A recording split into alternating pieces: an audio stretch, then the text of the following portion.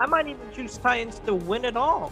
You never know. Like Julio Jones and Derrick Henry, that is dangerous combo.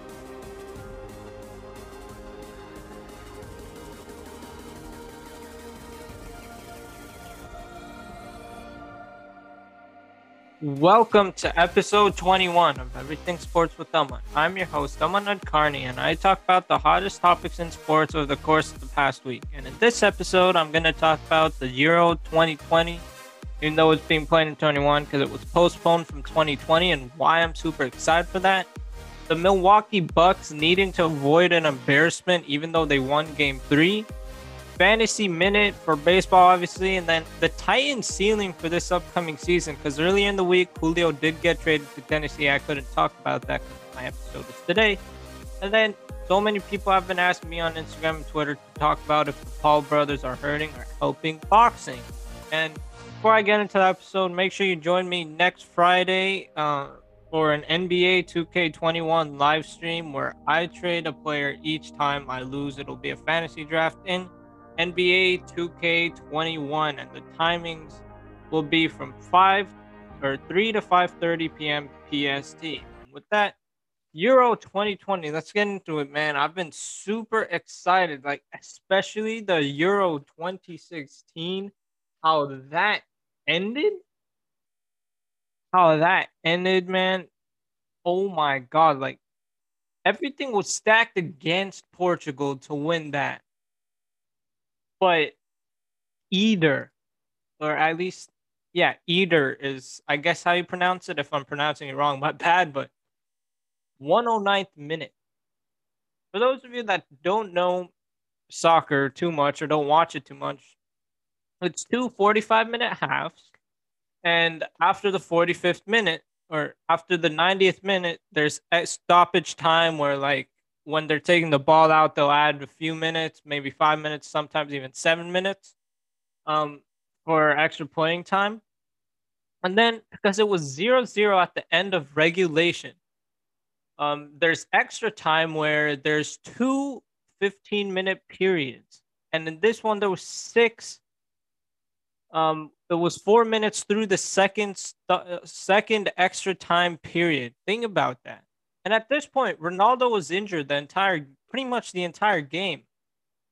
And he was crying, like obviously he wanted to be out there, but Eder is the hero for Portugal from 2016. But now, finally, 2021. They're still calling it 2020 because it was obviously postponed from last year, but Euro 2020. What gets me excited, man, when I look at the standings, I see Group F right away. Right away. We got France, Germany, Hungary, Portugal. Obviously, two teams can only make it. And wow, man. Wow. Only two teams make it. So it's going to be tough. Either France, Germany, and Portugal will be eliminated. I do really want to see Ronaldo make it out of the group stage. I would really love that. I would really love that. So that's my prediction. Portugal will make it out of the group stage in Group F, and I'd probably go with France. Germany, they did suck in the FIFA World Cup, so I don't know how they'll do.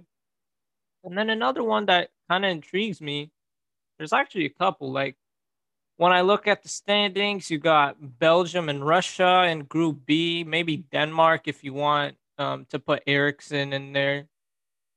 Group C, like I feel like Group C, they're just gonna lose. Whoever makes it out, both of those teams are just gonna lose in the actual, or in the stage after the group stage. And then Group D, you got Croatia, Czech Republic, England, and Scotland. Obviously, I think Croatia and England will make it out of there. Group E, Poland, Slovakia, Spain, and Sweden. Sweden had an incredible run in the FIFA World Cup. Like Tony Kroos had to play hero ball to beat Sweden. Literally, that was one of the best free kicks I've ever seen. Personally, one of the best free kicks I've ever seen. But you got Spain, Slovakia, maybe not, but Poland. I feel like Poland's a dark horse team, man. People might not agree with me, but they're a dark horse team. You got Robert Lewandowski. If he's on a bad team or like a subpar team, he can carry them. He could potentially carry them, and which is why I say, because of his Ballon d'Or performance, Poland has a shot. Not a big shot, but I think they have a shot. And then Spain, even though Ramos is out, they just have too many good soccer players. And Group F, man, I predict Germany's going to be out, and Portugal's going to be first, France second, Germany's third, Hungary fourth. And with that, that ends our Euro segment, and now we will go to. I titled it Bucks embarrassment. If you look at the picture for this episode, I said Bucks embarrassment, even though they won Game 3. I feel like they got very, very, very, very lucky to even make it out of Game 3. They should be down 3-0 in the series right now. It's flat out embarrassing. Just the way the Heat got embarrassed by the Bucks, and now everyone's calling them bubble frauds. They should have traded. They should have traded Hero for James Harden. Hero's a young guy, but you got James Harden on the table, and you don't want to trade Hero. I don't know why you don't do that. And then Oladipo is not even healthy, so like, come on, man. And so this Bucks embarrassment, Game 3, both teams shot so poorly. And what decided the game is essentially the first quarter. The first quarter, it was 30-11 Milwaukee Bucks. And then the second quarter comes around, the Nets wreck the Bucks. And then after that, it's just a slugfest. 86-83 was the final score. And what a beautiful spin by Drew Holiday to essentially ice the game. I'm telling you this right now. Chris Middleton needs to play like the Chris Middleton we saw in Game 3. If that doesn't happen, then the Bucks are going to lose the series 4-1. And in addition to that, to have yourself a shot, because the Nets aren't going to struggle like they did yesterday, to have yourself a shot, Drew Holiday, man, pick it up. And Brook Lopez was playing like a defensive player of the year yesterday. So you got guys stepping it up. Middleton has to be more consistent. Drew Holiday needs to step it up. This is what you traded a lot of assets for. So pick it up. Otherwise, the Bucks have no shot, absolutely no shot of beating the Brooklyn Nets. That's what needs to happen for them, or for Milwaukee to avoid an embarrassment. And now we go to Fantasy Minute, where I talk about the 5 best players you should add on your baseball team to stay at the top of your league, or if you're on the bottom of your league, then you can rise in the rankings. So without further ado, let's get it started. We got Tariq Skubal, starting pitcher for Detroit Tigers. You got 30% rostered, and he's been doing well the past handful of games. You got Daniel Bard, relief pitcher for the Colorado Rockies, and he's 39% rostered. You got Lucas Sims, starting pitcher, relief pitcher for Cincinnati, 30% rostered. You got Colin Moran, first, second, and third baseman for Pittsburgh, 30% rostered. And then you got Josh Delmont, right pitcher or relief pitcher for Kansas City, 38% rostered. Sorry if I butchered his name. But I mean, I keep bringing it up every Fantasy Minute baseball. You didn't hear me mention any San Francisco Giants. The Giants are top of the league. Can't believe I'm saying the San Francisco Giants are at the top of the league. As happy as I am as a Bay Area sports fan, no one expected. And that's why over the course of the past few weeks, since I started Fantasy Minute Baseball, you've heard a lot of San Francisco Giants. And now with that, we go to the Tennessee Titans ceiling. And what I mean by that is, how far can they go in the upcoming NFL season?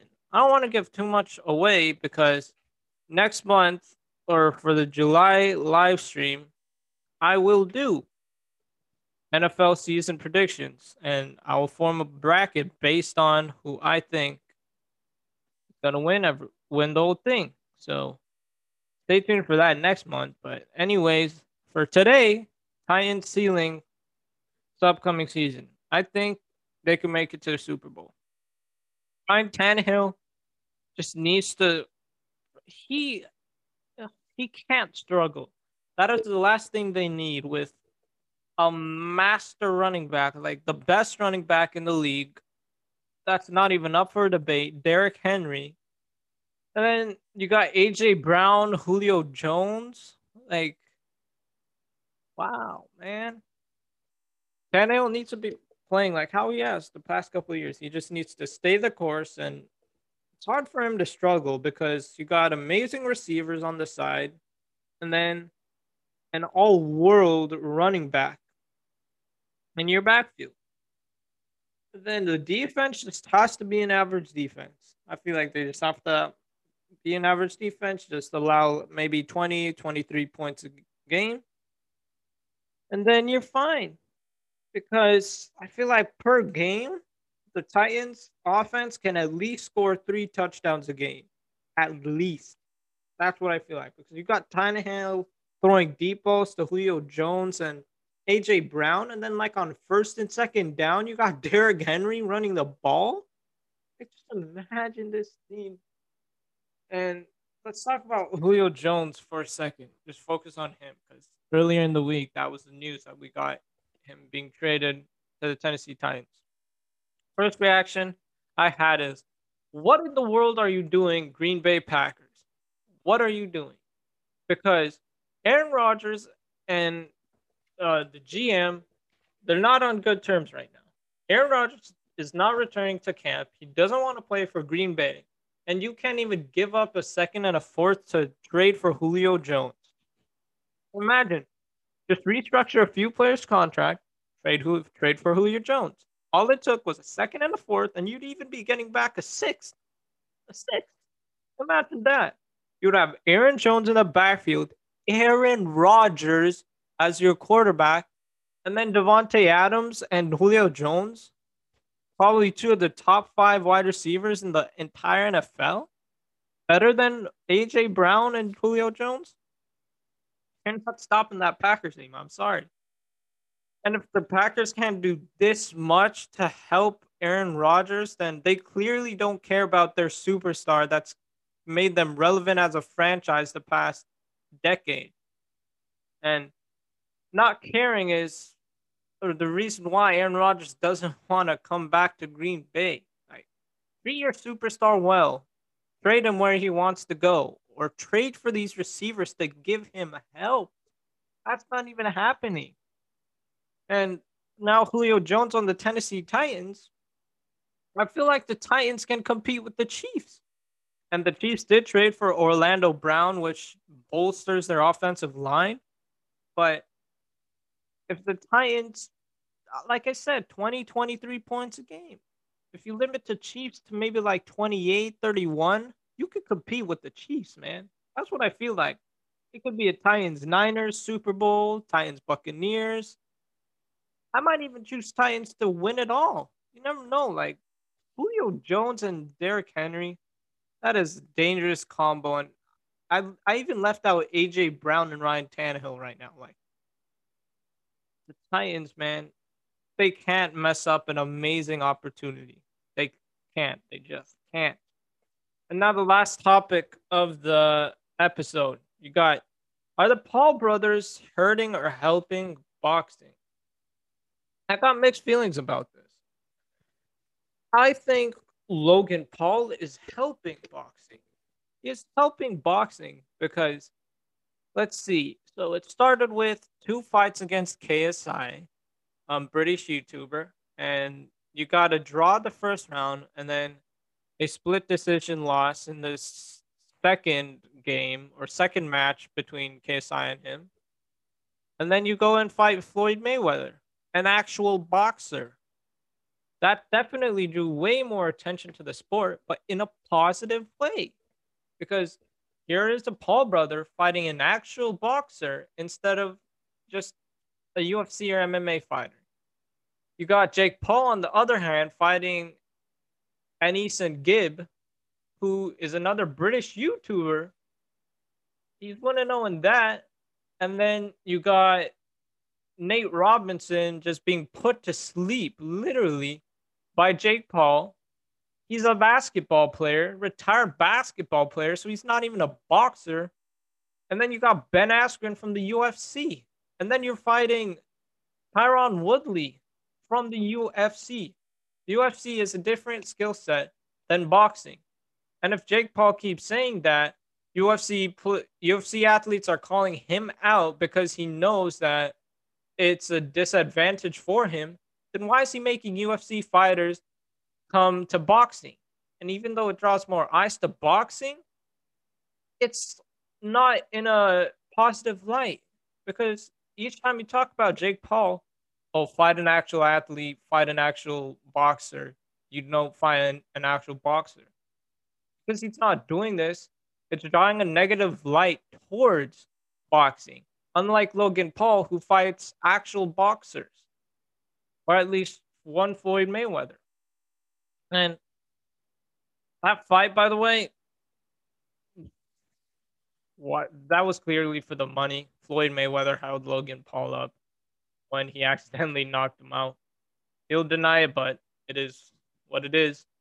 But Jake Paul, you're fighting Tyron Woodley, another UFC guy. Ben Askren, if you go into MMA and fight Jake Paul is getting knocked out. He's been put to sleep like Nate Robinson if he goes to the UFC.